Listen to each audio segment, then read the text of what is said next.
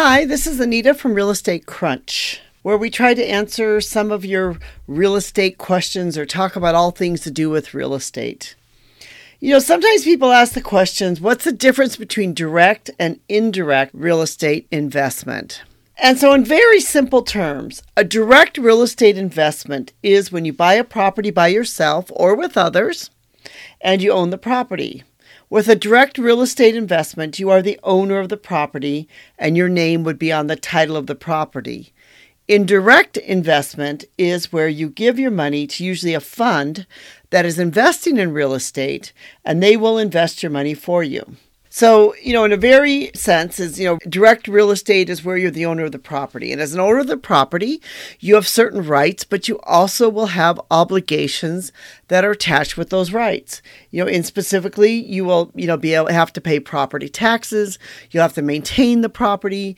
If you're renting the property, you'll have to deal with those, are renting the property from you. Yeah, but one of the advantages of a direct real estate investment is that you own the property and you know exactly what property you own. So in other words, it means that your name would be on the property itself. But an indirect investment is different than a direct real estate investment. In other words, you will buy and you will have a share in a fund, but you will not have much say into where or how that fund is controlled. You will not have a say in how they spend the money that you give them or what properties they decide to invest in. The indirect real estate investment could work well if you do not want to be bothered, with a direct real estate investment. You may find that you do not have the time. You just don't want to be bothered with renters. You don't want to be bothered with having to deal with property taxes.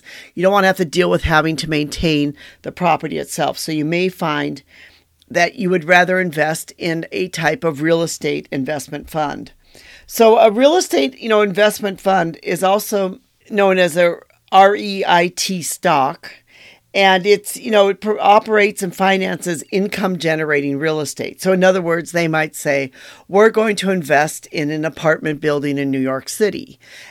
Or they're going to invest in, other places around the United States or even around the globe. And you might like the idea, in other words, that you could look at their portfolio, look at the things they're investing in, and then you could decide which type of real estate investment fund you would like to be involved in. Whether, it's going to be office buildings, retail centers, self-storages, the warehouses, other types of infrastructure, even like fiber cables, cell towers, and energy things. So many of these real estate investment funds are traded on the stock market itself. And so you can, buy and sell, these stocks as you want to. So the direct and indirect are actually two very, very different types of real estate investment.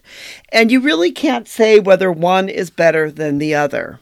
Because for some people, it may be that they want the direct investment, that they want to be able to invest in real estate, which maybe it's around their hometown, it's around their home area. They want to be able to see the property. They want to be able to, go to the property. They want to be able to have the property and have that title for their investment. For other people, it may be that they would rather do an indirect investment. They would rather invest in a fund. They really don't care where they're going to invest. They just want to know that the fund is well operated, that the people that are running the fund, that they understand real estate, they know what they're investing in, and they trust the people who are running the fund to be able to invest the money for them. And even though they don't have direct ownership in the property itself, the fund does own the property.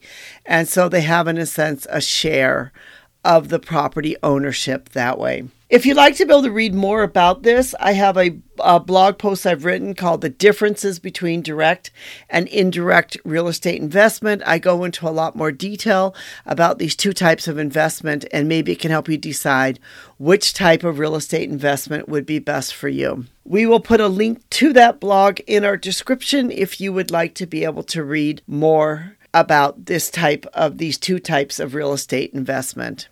This is Anita from Real Estate Crunch. Thank you so much for listening. We appreciate you spending your time with us to learn more about real estate. We'd like to also thank our technical team who helps make this possible. We know without them, this podcast would not be possible. Thank you.